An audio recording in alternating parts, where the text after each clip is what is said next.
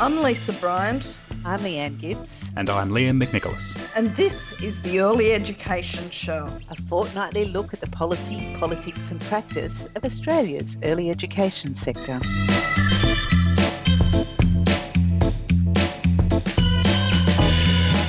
After an unprecedented summer of fire and smoke, communities around Australia are facing yet another emergency situation.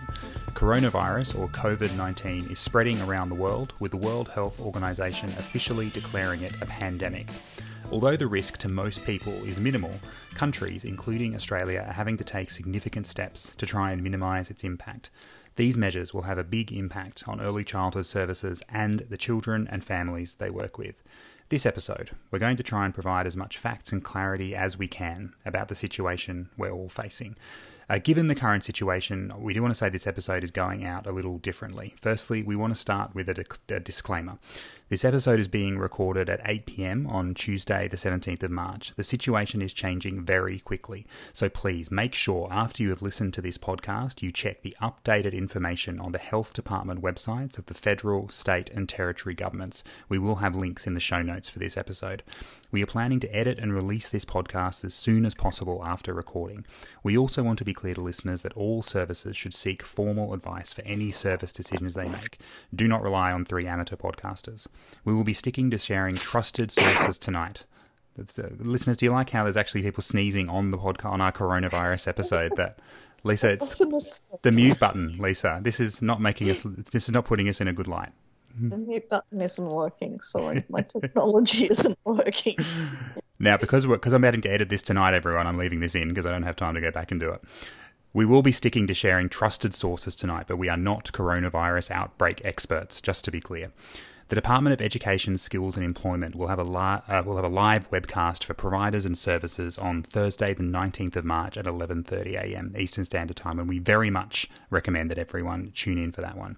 But let's start with a bit of an overview. So, Leanne, what do we know as we record about the spread worldwide and in Australia? Well, the reason why I'm so knowledgeable about this is because I listen to Dr. Norman Swan every morning, who does a Corona cast, and I think he's a very reliable source. So I have this kind of broader knowledge, but in actual fact, I've got a beautiful list in front of me. So worldwide, we've got 174,000 cases with 6,800 deaths. So that percentage of deaths to the number of cases is quite high, but there's a feeling that probably there are more cases than are known at this stage. 375 cases in Australia with 170 in New South Wales, although I believe that number has risen even since we put this piece of information together. So I think that there's over 200 cases. This was at 6 a.m. this morning. They yes. haven't updated the figures yet. They haven't that updated means that New South Wales is actually coming first in something, Leanne. Yeah. Exactly. You'll take what you can get. The percentage to the population is, it isn't good. You would think, okay, we've got a bigger population in New South Wales, but that's not actually the case. But it is the case, but the percentage of those cases is higher. 27 have recovered, 5 have sadly died, and 189 of those cases were acquired overseas. So, of course, we're seeing the community transmission now, which I know Lisa is going to talk all about. Yeah. So, look, it's spread in a few different ways, but primarily it's transmitted via large droplets, much the same as flu is. So what they mean by large droplets is it's not an airborne virus. It's when someone coughs or sneezes and there's large droplets coming out. The virus can survive when those droplets land on surfaces for up to a week. And what happens is people then touch those surfaces, then they touch their mouth or nose, and that's how it goes in. We've never realised how much we touch our faces, except over the last few weeks, have we? 3,000 times a day or something. Oh, that's terrible. That's a minimum.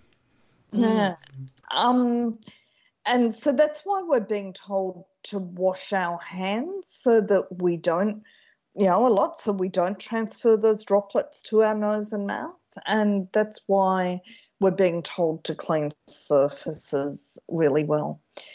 There is the possibility that there's also what's called a fecal-oral route of transmission, which, as people that change nappies, sometimes we all know about that, and that's why we have that really good infection control. So it basically means getting feces on your on someone's hands and then it going into somebody else's mouth. So that happens.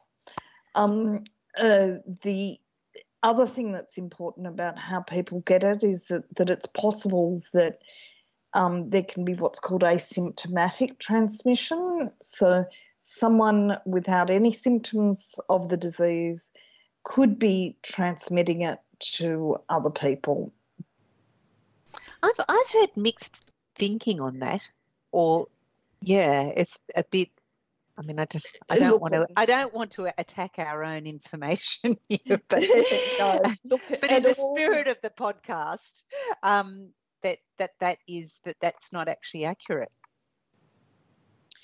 I think that the problem with all information about this is that they're not exactly sure at the moment, and to be honest, I can't say 100% where I got that from today, but it was one of the Australian government websites, and they're not ruling it out as yet. So, look, we don't know. But, the fact that there's, how many cases was it that they don't know where they've come from in Australia? That's not actually on our show notes, but, there's something like 18 cases they can't work out where they've gotten it from. Yeah. So they're the ones that it possibly could be from that asymptomatic transmission. Yeah, right. Yes. Wonderful. Well, thanks for that overview info, Lisa and Leanne. I think the only thing I want to sort of add here is we take this overview look before sort of diving into the sector itself is I think this is just acknowledging this is a really different people will react to sort of what's happening at different times, like even in in different ways. Sorry, I should say. So even in the organisation I work for, there's a range of people who are not worried at all and kind of think, oh, it's a bit of a flu and it's a bit of an overreaction and everyone will get over it. To people who are quite overwhelmed and to people who are quite worried. Even just the images we're seeing on social media of empty shelves and those kind of things. It is a really different situation that Australia is in. The only thing I'd say is, in terms of all the advice we're getting, is that it's obviously it is a serious public health risk, but only a minority of people will be really dramatically affected by it. So in terms of all the risk minimisation measures we're hearing about are more about stopping the spread of the illness so it doesn't reach people who are particularly vulnerable. So I think that's something I've sort of been reminding, both myself and people a lot. The one that we kind of see this big panic and we think it's because everyone's, liable to become infected and become really, really sick. That's not necessarily the case, but it's more that we want to reduce the spread as much as possible so that those who are particularly vulnerable don't become infected and particularly ill. Yeah, and it is a big deal. Like I think that's. I know you sort of we're not trying to be alarmist, but it is a big deal, but there are many things that can be done to reduce the spread of it, which I know we will talk about in terms of the early childhood services. But it is, it is significant. Yeah, and there's still some people who are saying, oh, look, it's no more than just a cold, and that's not true. It's got a higher, for the number of people who will get it, it's got a higher death rate. Yeah, that's right. So tell that to the people who have passed away. Yeah. All right. Well, let's segue in, I think, to talking about the early education sector specifically. So I guess I might throw this question open, but, what specifically have we seen as being impacts in early education services and in the sector more broadly so far? Oh, is this from our observations and interactions with services, Liam? Is this what you're wanting us to respond to here? I think so. Just things we're seeing in the media and things we're seeing from our own engagement with the people, the fabulous peeps we know out there in the sector. Yeah, well, one thing I think that we're definitely seeing is a real challenge to, what do we actually do? So there's a real sort of complexity around the concern and the lack of, I suppose, any kind of plan in place for something as major as this. So then, of course, there are the things that go on from there, which are some of the practices that people will take up. For example, some centres will close.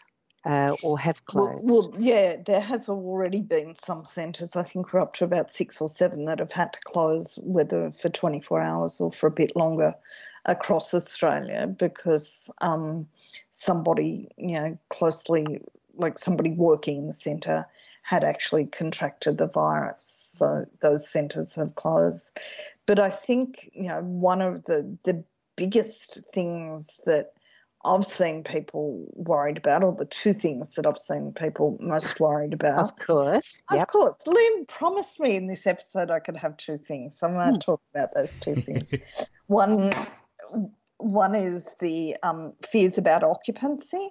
So services are reporting, especially our preschools, I think, across the country, are reporting that, a class of 20 might have gone down to a class of 10. I don't think our long daycare centres are seeing quite the same impact, but some people are definitely choosing to have their children at home and to not take them to the centre. So services, are worried about what they do, with low occupancy numbers. And the other one is educators. Do you mean, sorry, Lisa, do you mean in the context of then their staffing? Is that what you mean when No, you're I saying mean what in the context of just, not having enough income coming in, because some of those parents that are pulling their children out are also saying, we don't want to pay for this time. We can't bring our children, so we're not going to come. We're not going to pay. And so they're worried about, the impact of that on their capacity to pay their staff. And that's the other issue. That's my second issue, is that staff are worried about, if my service is to close, if all services are being told to close, or if my service has to close, what leave will I be paid for? Will I have to take it from my, current entitlements, or will it be a top-up? And what will happen if we're closed for a long term? Yeah, and so my interaction with services is that they're attempting wherever this is, they're ensuring that people who are casuals are still paid, and that they can manage their people around some of these things. For example, are people going to take holidays or whatever? Now, I know we're going to talk more about what services can do a bit later, but in terms of the staffing, that's some of the things that I've seen. Absolutely. That's good. Yeah. Yep. Some of the other things I'd say from that we're definitely seeing from the sector and within our own organisation as well is there's sort of, I think, a short term and a sort of a longer term issue around the centre closure is this big sort of thing, or widespread centre closures is this big kind of looming thing that is off in the distance. But we are seeing, as you sort of mentioned there, Lisa, already families are already choosing to withdraw children and keep them at home, which is having an impact already. And also just, I think, what this has really highlighted is the challenge we operate. So even as a not-for-profit community-based service, this kind of sense that families have that they're paying for a service becomes really tricky when families are maybe choosing to self-isolate or choosing to keep their children at home and sort of asking, well, we shouldn't really have to pay for the service because our children aren't there. I think it's really, for me, highlighted the challenges with the market-based model we work in. Yeah, definitely. And I think that it's important that people think that they're, like, I think people are thinking, I've got all these issues and all these challenges and I should be able to find an answer to it. But in actual fact, these are unprecedented times for everybody, so nobody knows the answers to it. And I guess I'm sort of addressing those feelings that people have internally about what are we supposed to do? Eventually we'll talk about that. But it's that feeling that you don't know what to do. Everybody is feeling that. So I guess I'm just saying, do not feel incompetent under these circumstances, because these are such complex times, and these things are unprecedented. You know, if our governments weren't ready for it, and if people who are supposed to know how to do this stuff weren't ready for it, then how can anybody else be ready for it? Absolutely. Really good point. And I think that within that context, what happens is that when there is no definitive information, it provides a really ripe environment for fear and misinformation to spring up. So I'm seeing the most horrible misinformation being shared on social media. Oh, really? And just really, you know. That's why I'm not on social media. Well, you're on Twitter. Oh, yes, but only as an interloper, yes.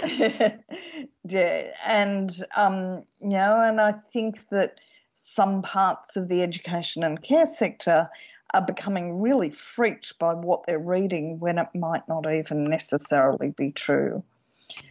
The other, a few more things that I've noticed is happening is that some services are having real difficulty buying their basic supplies of food, of nappies, of toilet paper, yeah. And, you know, one of the things that I heard that was helping people is, especially those that get deliveries by the major supermarkets, is if they tell those supermarkets that they're actually a childcare service and that, sorry, I just said childcare service, didn't I? I don't know where that came from. Okay. We're in difficult times, Lisa. Go on. Well, actually, when you're talking to Woolies or Coles, probably childcare service is the right word to use. Yeah. Then they'll prioritise you because they understand that it's really important. That you remain open. That's great to hear. That's wonderful. Yeah, it is. And the other final thing that I've heard is a lot of uncertainty about what to do, when to exclude children.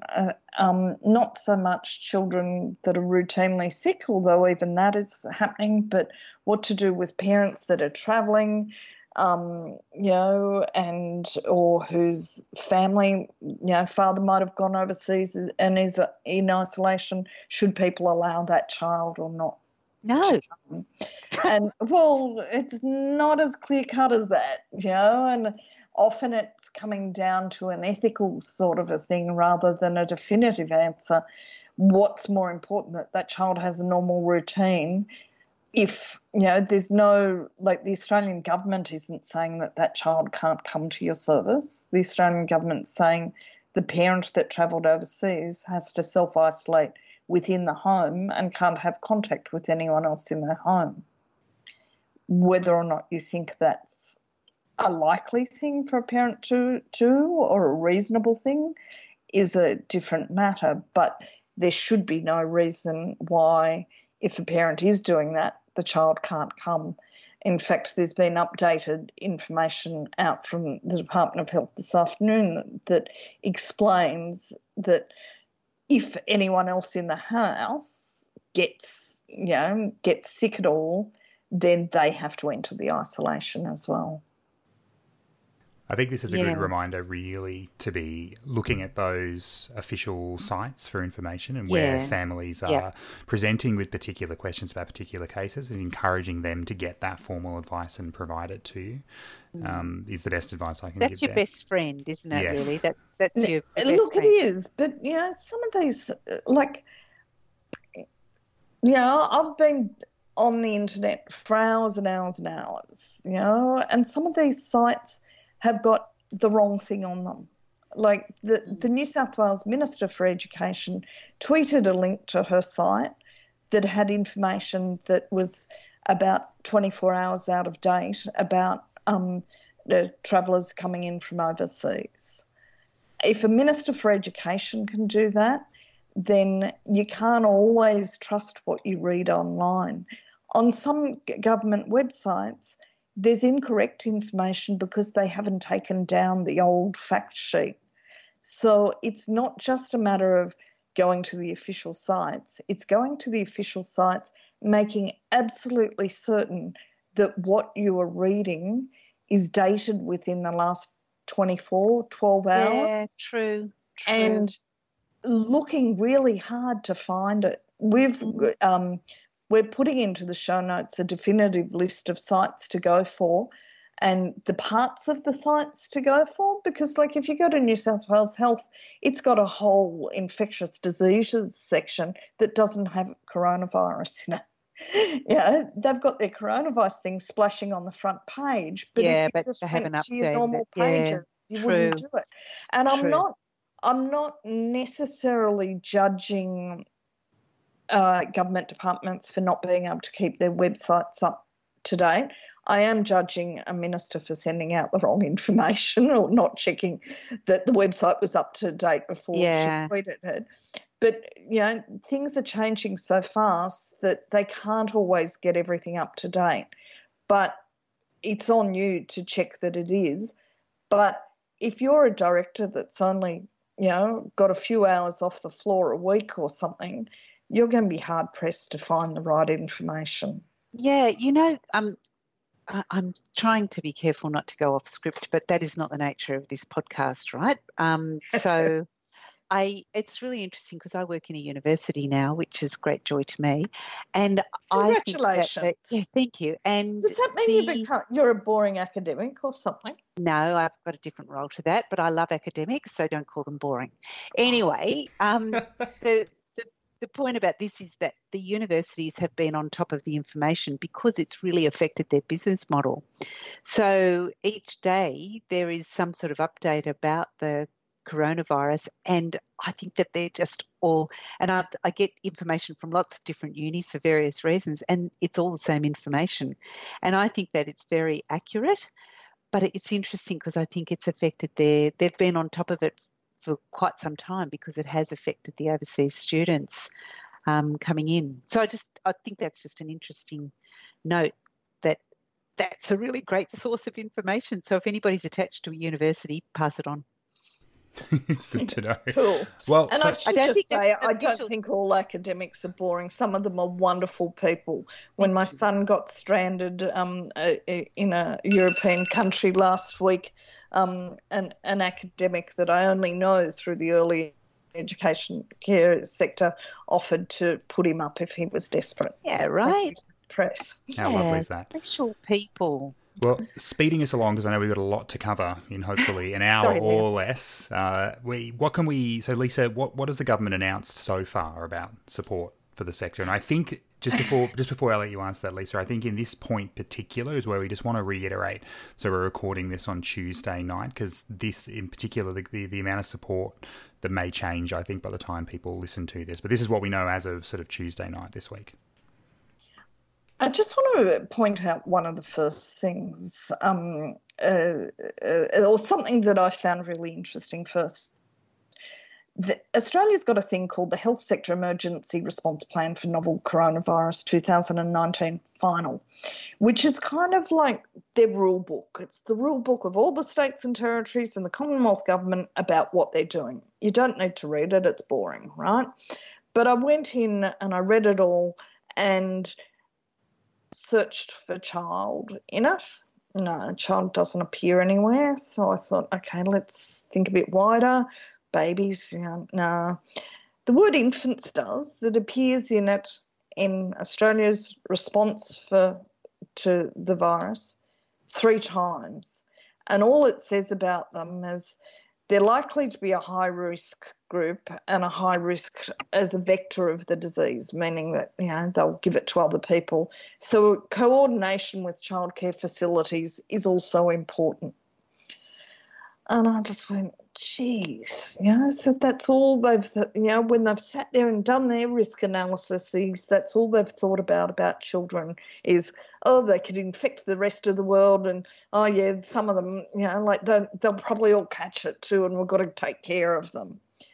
But they didn't think about anything about the services that mind these infants or anything like that. So essentially the government hasn't announced much. Some of the states and territories have announced state and territory support packages. Queensland's looked quite good, as if there might be some money in there for early education and care services. New South Wales services will be able to get a payroll tax exemption.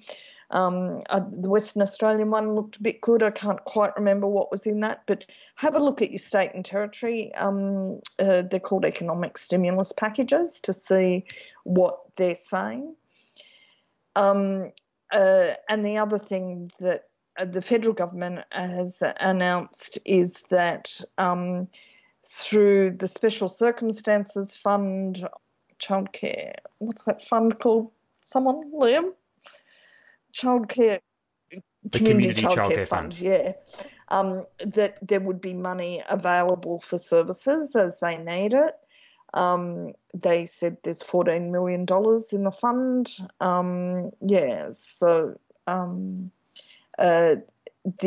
As someone's pointed out, though, that fund normally has a condition on it that it's only services in isolated areas where there isn't enough enough education and care services, that can access that fund. It's possible that what we'll find out tomorrow is it tomorrow or Thursday? It's Thursday, isn't it? That we'll find out more from that then. But at the moment, that's kind of more or less all that we've heard. The minister did say on ABC TV tonight that they're aware of the issues and that they'll be announcing something or in upcoming days. A lot of the major organisations in the education care sector have been meeting quite a lot with the government to try and get both state and territory and the federal government to understand the precariousness of education care services positions and the need for economic support for them or funding support for them, and also to talk to them about like the precariousness of educators' wages, casual wages, etc. Thanks for that, Lisa. One of the things a couple of things I'd point out, just as someone who works for an approved provider providing services, the Special Circumstances Fund, from what we can see of it at the moment, is clearly manifestly not going to be adequate to cover the sector. I think there's a total cap of $10,000 for the initial application. There's some lines in there that talk about additional applications can be made for more than that. Anyone who works, in an operational capacity in services knows that 10K doesn't actually go that far.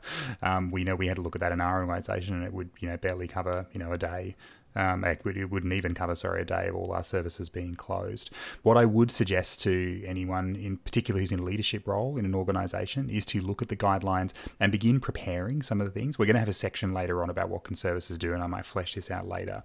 But there's some guidelines as part of the Special Circumstances Fund about the kind of things that services would need to provide to access some of that money, and it's mainly around a budget and how much particularly wages cost. So preparing that information now is a great way to start. Liam, preparing. I'm really sorry, I forgot one thing, which is the cash flow assistance for businesses,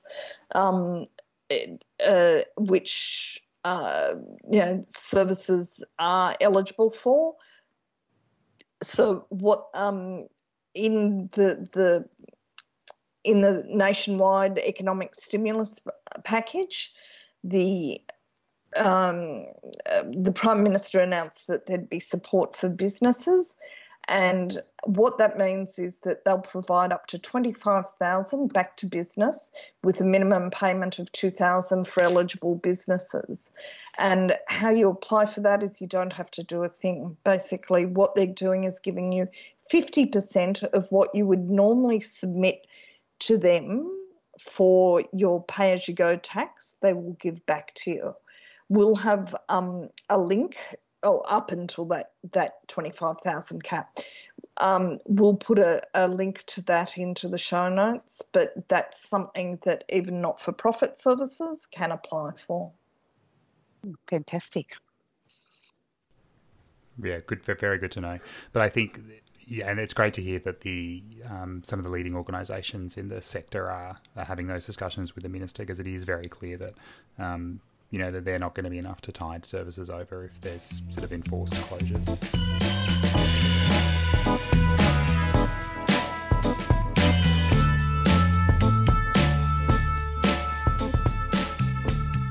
But maybe that might be a good segue to start thinking about, with the remaining time we have, where we're probably going to get into a bit more of speculation. So I do kind of want to put a bit of a dividing line between what we've talked about before, and we'll include lots of links to what we've all we've talked about. If you're listening to this podcast really soon after it's up, I'm really hopeful that that'll be tonight.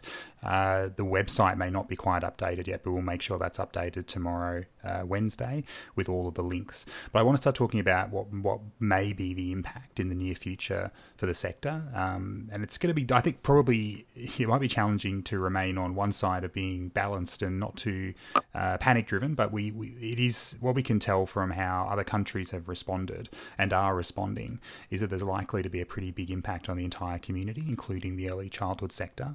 So I think we want to open the discussion, around what might be the impact in the near future for the sector. And one of the things that we're seeing is coming through pretty clearly is that it may be likely that early childhood services, along with schools, may be sort of closed en masse for a period of time. And obviously that's unprecedented. So we haven't seen that in the history of of how we've sort of had to respond to these kind of events previously. And this will be a real test, I think, for the sector and the government, and how the model for early education in Australia works. So one of the things that was kind of fascinating about the Special Circumstances Fund we saw was they were really clear, and they sort of made sure, this was in one of the earliest paragraphs, is that if the service is closed and unable to provide sessions of early education, as they refer to them, then they are unable, from the legislation, they are unable under the law to charge for that service. So how we, the conversations will become, I think, quite complicated around how we ensure services remain viable. If services, with very, narrow margins, particularly around staffing, ensuring the services can reopen after any closure will become a very big talking point. Yeah, which is back to your point, Liam, about make sure that you look very carefully at all of the information and read it very, very carefully, because if you're thinking that you can access that and if you close, then that's going to be a problem. Yeah, absolutely. What I would say, so it's interesting. So we're obviously, so I work for an organisation that has 5 early childhood centres. We are having these discussions on a daily basis around business continuity and what this would mean. My feeling is that this is a really difficult and challenging thing to discuss. It's unprecedented. It seems like this huge for many people, it either feels like an overreaction or it feels like a very overwhelming thing to think about. The idea that because of an illness that's sort of, around in our community, we actually have to close early education services and schools. I think that has a real visceral impact when we think about it. How I'm thinking about it, how I would encourage listeners who are worried or nervous or stressed, is that that it is a response to ensure that we are protecting the vulnerable members of our community, and also that for all that we have spent, the history of this podcast has been advocacy around what we think are the challenges around particularly conservative governments and how they treat early education. I do think it's unlikely that the sector will just kind of be left on its own to cease to function. I do think that one of the unexpected, positives of what's likely to happen over the next little while is that many in the government may actually kind of have maybe a bit struck in the head about actually how important this sector is, and maybe quite surprised about the flow-on impacts if services, aren't supported. And I think we're likely to see, it may not be everything we want. I seriously doubt it's going to be, a response that will make me 100% happy, but I think we are likely to see, support for the sector if there are forced closures by government. Am I being too optimistic there, Lisa? I don't like the know, way you Liam. bother asking me that, Liam, because I would agree with you, but Look, I don't know. There's a lot of businesses hurting. Why are education and care services any different than the other businesses that are hurting? Because as we know, if those businesses don't go on, whether they're not-for-profit or whether they're for-profit, there's a lot of other people who can't go to work. So this might be where we can extrapolate out all the evidence that, even though we don't love to say it's if we about get to the workforce. stage where we're all locked down as a country, as some of the European countries are, they don't care about people going to work. No, I'm talking about in the future. So if organisations don't survive in the future, then we've lost that opportunity for people to continue working. And that creates, that's sort of the domino effect within the community. I know we're not talking about immediately right now. People won't be going to work, but what I'm talking about is business continuity. I suppose I'd love that. Yeah, I hear where you're coming from. I'd love it if our government has thought that far ahead. Well, I think that they'll have to eventually. They'll have to, because how are people going to go to work without childcare? We're talking about childcare now, whether it's childcare for under fives or outside school hours care, and it's a fundamental part of our community and our society now. There has to be continuity for this sector. That's not just being optimistic. Wow. Of course not. Wow. It's we can never very be too rare accused that of you doing guys that. hear me say something and don't say anything. So I don't think I'm. No, I'm with you, Leanne. I think the response will be, it may not, like I said, it may not be exactly everything we want, but I think it will be a wake-up call for a lot of people, particularly in the political class, who just haven't had to think about the importance of this particular sector in this particular way. And I think what I'm hoping for is that it might particularly get people to wake up to the importance of how important educators are to this workforce. Because, one of the other things that, if we're asking the question, what could be the impact in the near future for the sector, is, we're going to be seeing, educators are the same as everyone else, are likely to be becoming unwell. How we manage their, illnesses when they are, providing this really important work. That's for the okay. community. Some of the privates are already lobbying for the relaxing of ratios. I know, Lisa, look, that we're going to have to make a whole other podcast on that because I'm very aware of time. But Liam, I'm just wondering from your perspective, because you're in the business of delivery, I'm thinking from putting on the hat of someone who might be, leading services. Don't you think that it's all about that scenario planning and for people to be all across, okay, what if this lasts till June? What if this lasts till September? What happens towards the end of the year? Because we're going to have impacts on us it depends on the action, I suppose, of government and what they decide we will do. So as an example, Singapore got very heavy with their restrictions around things. They never closed their schools or their childcare centres, but they did a lot of stuff to stop the spread of the virus.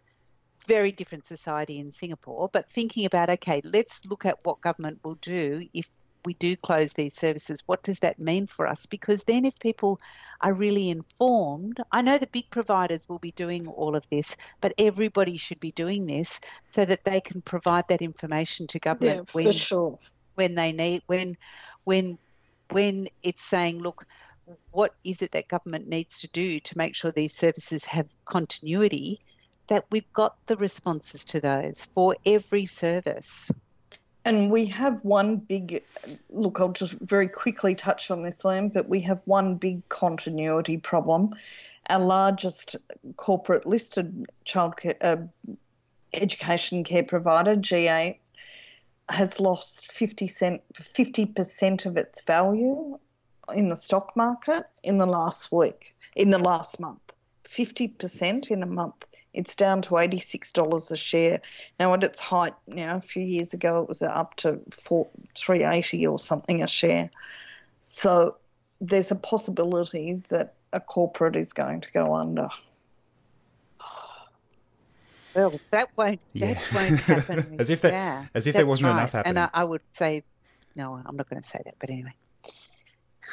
No, I think to come back to your point, Leanne, I think it's a great point. I think that there is a limit to what preparation services can do, but there is still preparation that services can do. I think one of the challenges is because of the model of the sector, everyone's so different. So I think the planning for a standalone service will be different from a small provider like the one I work for. Then different from a medium-sized one to a behemoth like Good Start. The challenges will be similar, but I think quite different. One of the things that I've been thinking about, because I think this has kind of happened. Well, I guess we spend another hour arguing over did we see this coming? Should we be more prepared? But let's accept the fact it happened relatively quickly in the scheme of things. So the opportunity for people to be too prepared was pretty small. But if we think about the bushfires over summer that involved many services, including the ones I work with, closing this system, what we will see coming out of this is the need for better overall planning, but also budgeting. So, one of the first things I'll be thinking about with the government is going, well, so your hourly fee cap, we will have to fairly dramatically potentially increase fees to ensure that we have a better, buffer in the event we have to close for a particular period of time. We will have to have far stronger infection control processes. We will need, particular things around ensuring the health and safety of children during poor air quality and smoke. So there's going to have to be a discussion with the government around how services are currently budgeting and planning for this is not adequate. And the only way at the moment under the current system we have is to pass that cost on to families. So whether we look at special funds or around that kind of thing, I don't know. But I want to move on because I'm really aware we're pressed for time and there's a lot more we kind of want to get into. I do want to spend a bit of time, and maybe what we might do is just list one thing each here we can really quickly do. I think with this podcast, we always want to bring this back to young children. So that's why the early education sector exists. It's really, and we've done this in this podcast because I think we've had to, but it's very easy to get bogged down in the economic rationale for early education and workforce stuff. But the sector fundamentally is there for children's education. I think we want to just ask a question, what does this all mean actually for young children at the moment? What are we seeing in terms of impacts for young children? I don't know if we just want to really quickly go around the virtual table. We were joking before and we said we had to get this joke into the podcast, is that this podcast has been practicing social distancing for 4 years now. We record this in separate cities, people. We're well prepared for this. But, Leanne, maybe starting with you, what if you think about what this means for children, what comes into mind? In terms of how we... Sorry, are you talking about what the impact is on children in terms of their emotional landscape, or are you talking about what we need to do in order to ensure that they're safe? Anything you like, Leanne. What's the first thing that occurs to you? I think that for me, it's always that emotional stuff about what they're hearing around them and what they need to be reassured of. And I think that there are lots of great resources which we'll put in the into the show notes, which are around, there's one by Anne Stonehouse and Jim Greenman about when the world changes and it's really difficult to understand what's happening. And I think Norway's done some sort of presentation just for children to reassure them and let them know that their feelings are okay. So the Prime Minister of Norway did a press conference for children. Yeah, how amazing is that? So that's incredible. So I think it's the emotional landscape, apart from the physical, because I think the physical is much more easy. It's much easier to manage, and I'll let somebody else talk about that to not take up all the time. But I guess it's the really thinking, this is where early childhood educators are absolutely amazing around their understanding of children's emotions and how we need to think about the empathy around that and what we're sharing with families as well, and guiding families around this is really important. So that's what I'd say. Wonderful. Look, what about you, Lisa? One of the things that I think we've got a plan for is if our services do close, what can we as services, what skills, what attributes, what opportunities are there for educators and for services to still engage with children? And this came to mind because someone emailed me today and said, please, what can I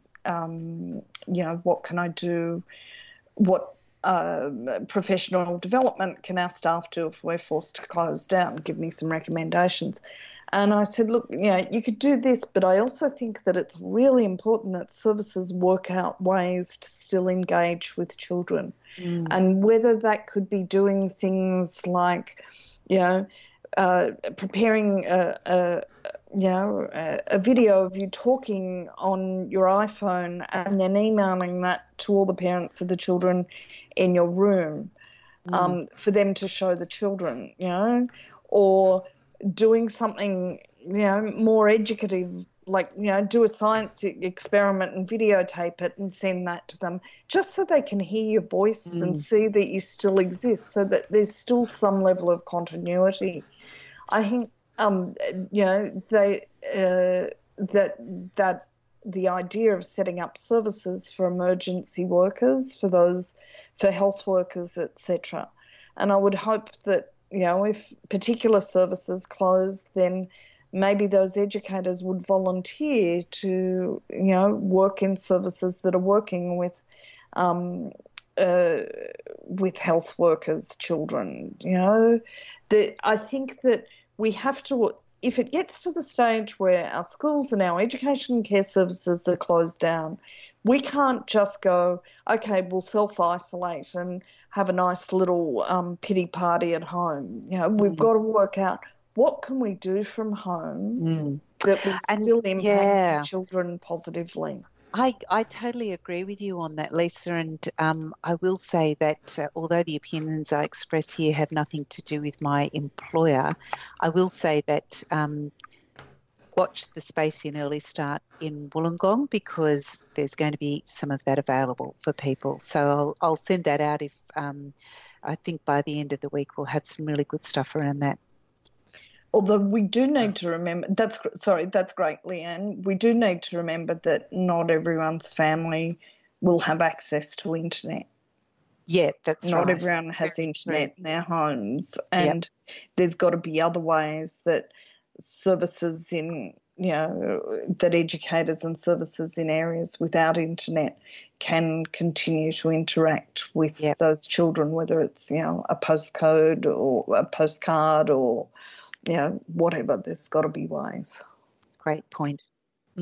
Wonderful. Yeah, look, I'm not going to add it. I think those are really fantastic points. The only thing, at the risk of blowing this podcast out, which now I'm in trouble for if we go over, there's this part of me that kind of imagines this kind of one of the best things that may be able to happen is, let's assume, Scott Morrison is hit on the head and wakes up and decides, every service needs to be funded, to continue exactly as every educator will be paid. It's part of me, given what earlier childhood educators go through for this country, every single day, working all the year round, scrabbling for leave, dealing with all that kind of stuff, kind of how amazing would that be if everyone got paid and educators could just have a few weeks or even longer off and just have a big break as a sector. I feel like we didn't get that over December and January because it was so crazy and difficult. Part of me goes, if there's any group of, people that if they just had a funded holiday, that actually sounds quite lovely to me. I hope they get it. And here am I, who's not a teacher and an educator, giving you more work to do. How can we make the just remember, it was all Lisa's idea. No, but before we start that sort of conversation, I think that, yes, I agree with you, Liam, but I do think Lisa's point is this a way that we can also be very productive with time and be very, positive about how that time is used. So I'm And what we also know about educators, one of the reasons they are amazing is that they will not be sitting at home not thinking about the children they work with all day, every day. And will probably be the first people, leaping onto what sounds like a really amazing resource, Leanne, but, coming up with their own ways of doing stuff as well. We know because that's how amazing they are. Let's keep barreling on, though, because we've got a bit more to do. The next section is probably pretty important. So I guess, and again, we're beyond the realm of, the facts about where we are now. We're sort of providing some speculation about how can services prepare and what should they be doing. What we should say here is we've had some really, we asked a friend of the podcast, Carl, who's been on before on the podcast to join us. He couldn't make it, unfortunately, but he did send us quite a lengthy list. Carl in particular is very worried that the sector and the community at large aren't sort of prepared for service closures and aren't prepared and understanding the reason why that's important. So I want to just go through a couple of his quick points. He's literally sent us like 2 pages, so I'm going to have to apologise, Carl, in advance. We're not going to get through all your points, but what he's asking is that most important, Carl. Well, I'm going to have to summarise as well. I did tell Carl I was working on my Carl impression throughout the day, but it hasn't gone that well. So I'm just going to have to go through so his points are that he really thinks in terms of for a public health measure, and he's given me permission to say that his wonderful partner works in the medical profession, so they've had lots of very specific discussions around this. So he said it's important that the sector and the community at large accepts that the best thing for public health is that services alongside schools close, that they close to ensure to minimise social contact and the spread of the illness. Second, that the sector must be continued to supported to pay wages and rent to ensure that services can actually continue to operate when that period of closure ends, and that the government needs to accept that it basically was just going to have to cover service expenses for a period of time. And the period of time he believes we're talking about is 6 to 12 weeks. Yeah, and I think in the interest of not because this is getting into the realms of projections and sort of some scary figures. I don't want to go into detail on these, but people will see them. Look, I would rely on news services like the ABC and not much else, but they're talking about projections around likely numbers of cases, given the number we have, and they're quite shocking. We're looking at a large number of cases in pretty the near future, based on what we're seeing in other countries and how many cases Australia has now. Is that we're likely to see, and maybe in the not too distant future, we may be only talking days or weeks here, that this is becoming something that needs to happen. So there's kind of a message for the sector which is, I guess, emotionally and mentally begin to prepare for this idea that will happen, and for the government that this is something that the sector is going to have to be supported through, and that sector may need to be really getting into advocacy around demonstrating the importance of why this service needs to be funded to continue, and the importance of the sector being there when this is all over, that we can continue to have children accessing early childhood services. Absolutely. Whose sneeze was that? Lisa's getting tested. Lisa's getting tested for COVID after this podcast. Everyone that listens to this podcast knows that when I talk, I cough. I just for 4 years and we haven't learned the mute button, Lisa. It's really not working on my microphone.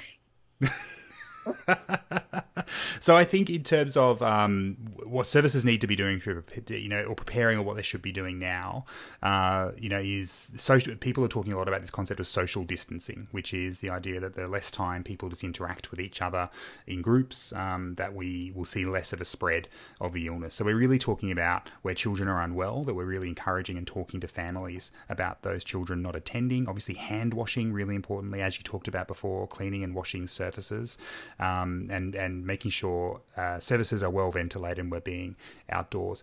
The other thing, before I maybe turn it over to Lisa and Leanne to go through a couple of other points, I hesitate to be in the realm of giving advice. One of the things we've been working on over the last little while as a service is being really clear with our communication with families, trying to avoid jargon, and also being honest. So we actually emailed families today being quite honest about the need to continue to charge fees even when families are choosing to stay at home, and why that's important, that we need to continue paying staff, that we need to ensure that the organisation is able to continue.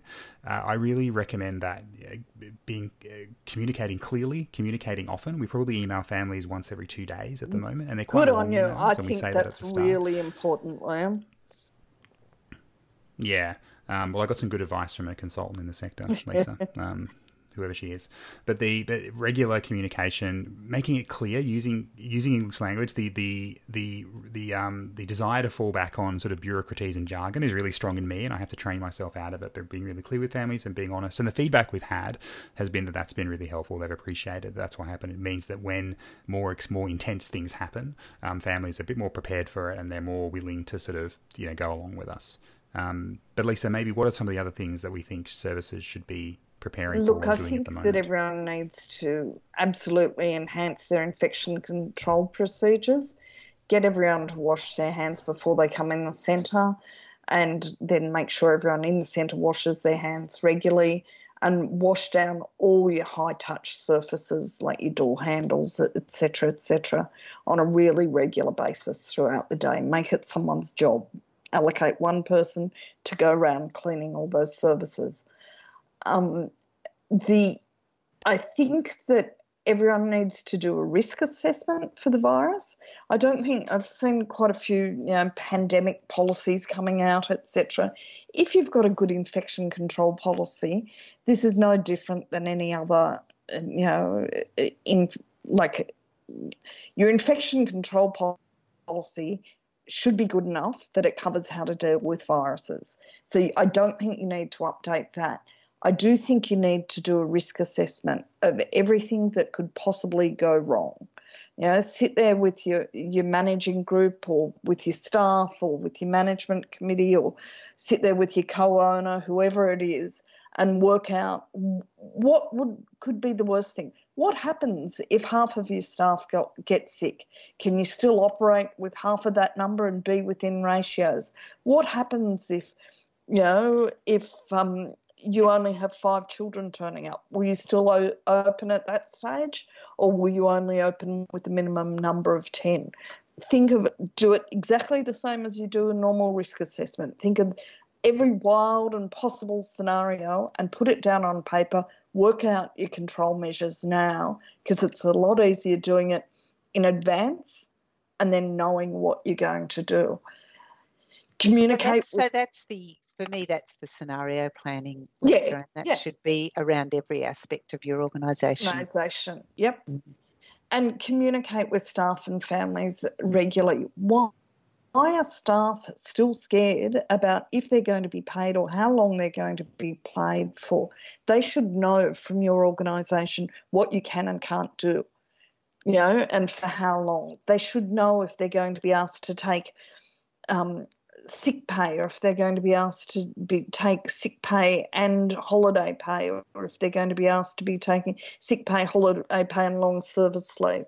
Obviously, you've got to talk to unions and stuff about this, but you should also, be thinking of giving them additional days, because most educators, use up all their sick pay in a minute of, in just normal times. Think about giving them additional pay where you can afford it. But they need to know that, because the same thing with families, what you don't know is the scary thing. Once you know something, then, it's never as scary. I think everyone needs to contact their federal MP tomorrow to explain why education and care services need ongoing and high-level financial support. If they know that, then they can tell, the minister, they can tell Scott Morrison, you need to get that message out. Definitely. Absolutely. And I think the only other thing we might add here, we were going to have a bit of a section on this, but we're running out of time, is avoid myths on social media in particular about particular go things. Off social media. Only use social media to give you, maybe Twitter, that'll do. I think that'd be a great public health. Imagine if that was part of the public health response is we're shutting down Facebook. Get rid of it. Yeah. Just this is, I don't know how else to be clear about this. If your source for something is someone posted it in a Facebook group and the link is not an Australian government website, please ignore it and go and find out for yourselves. It is really damaging and it's making people scared and worried unnecessarily. Do not get your information from there. My mother was relying on her some information from someone in the queue at the supermarket today. Well, that's good. Was it the chief medical officer by any chance? Or? No, it was Norman Swan. Well, if it was Norman Swan, I would have said, hold on, hang on to him and I'll come and see you. Now, we're going to be absolute hypocrites now, because having just had a big slam at Facebook and social media, we did put out the call for some questions on social media, which I think so acknowledging the hypocrisy is the only way we can move forward. So clear, honest communication. I'm practicing what I preach. We did get a few. Look, I think we've probably answered some of these as we go through, but I'm going to maybe really quickly zoom through and combine a couple where I think the same question is being asked. One of the questions we had was, if centres have to close, will government still pay?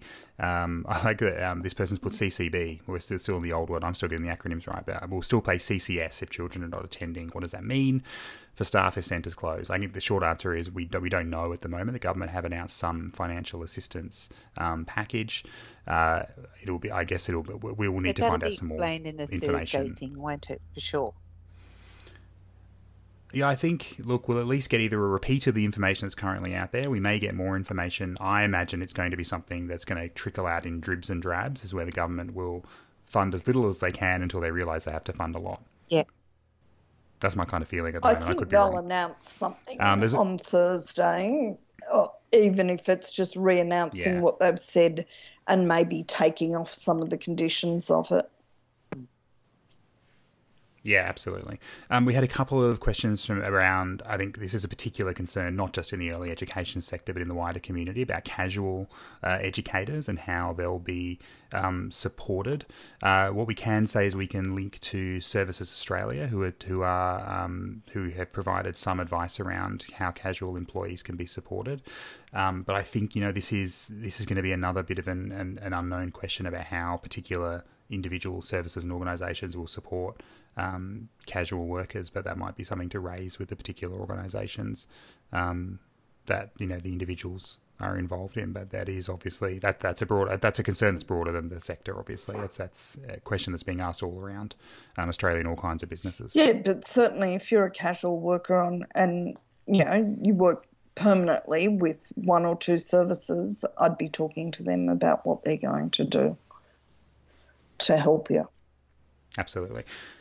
So I'm going to. There's a couple of good questions which I don't think which we sort of touched on maybe a little bit, but they're great questions, and we're a little bit over time. But I want to get to these ones because I think they will. It means we're probably going to end on a slightly more positive note. But these are from long-term friend of the podcast, Sarah Louise, who's always one of the first people to comment when we put a new episode out. So these are really. Leanne, so I am going to turn the first one to you because I thought you might like these. So Sarah asks, if we do close, how do leaders ensure their teams are staying connected, and how do we maintain relationships with families when we aren't with them? What great questions. Better than any of the questions we came up on the run sheet tonight. Fantastic questions. And I think well done, Sarah. Lisa mentioned a few sort of ideas about, working with families and thinking about those connections. And I think, I guess, from a leadership perspective, this is all about we're all in this together, we're all doing this together, and I would put that question to the teams themselves about how they want to stay connected and how they will, depending on the circumstances. Are people going to be in their own homes, or are we going to be working with reduced numbers of children in centres, all of those things? So I think it's going to depend on those circumstances. So I reckon do an action research project, because I reckon this would be amazing in terms of. That's your answer to everything, Leanne. It's not my answer to everything, but I really do think that this is a wonderful opportunity to learn about how we respond to really complex things, and complexity will not change. We are going to be in complex times into the future. There's going to be so many more things that challenge us. So that's what. Yes, all right. That might be my answer for everything.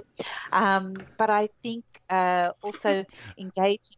Lisa and I's response to this situation seems to be teasing you more, Leanne, which is unfair on you, but it's obviously making Lisa and I feel a lot better. Still hammering through and getting through my things and saying, "Oh, don't be so silly." But no, I think that there's the action research. Thank you. I think.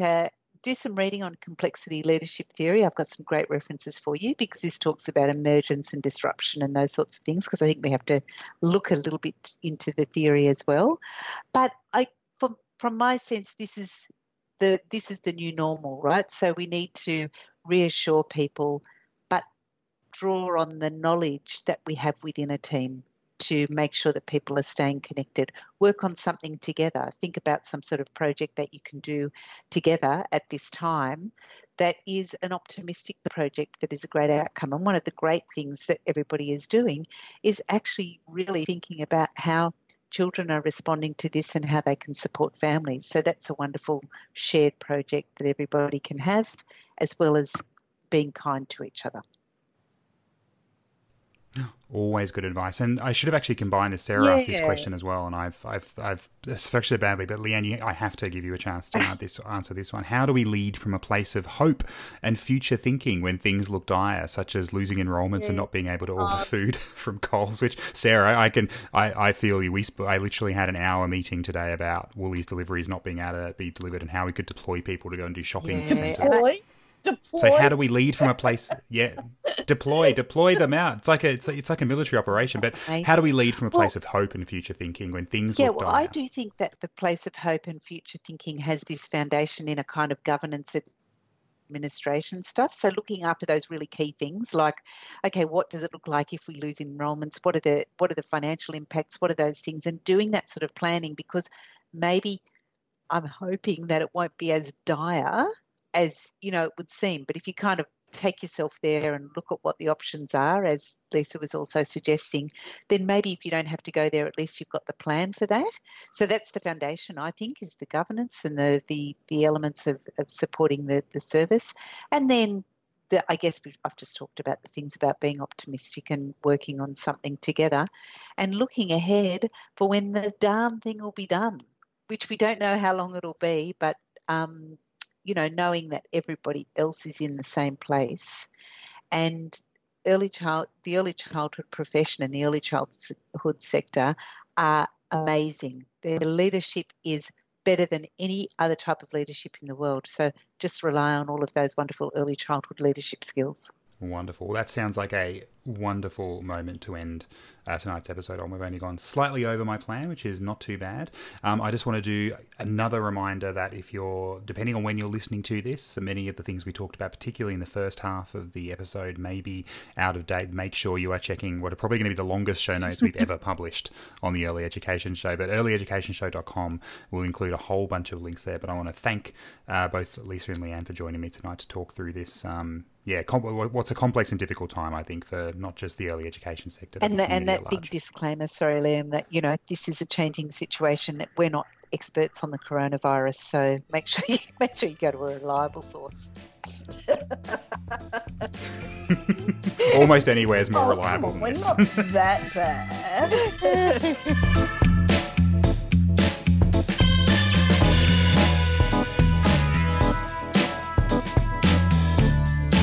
You have been listening to the Early Education Show. You can find show notes and links for this episode and all our other episodes at earlyeducationshow.com.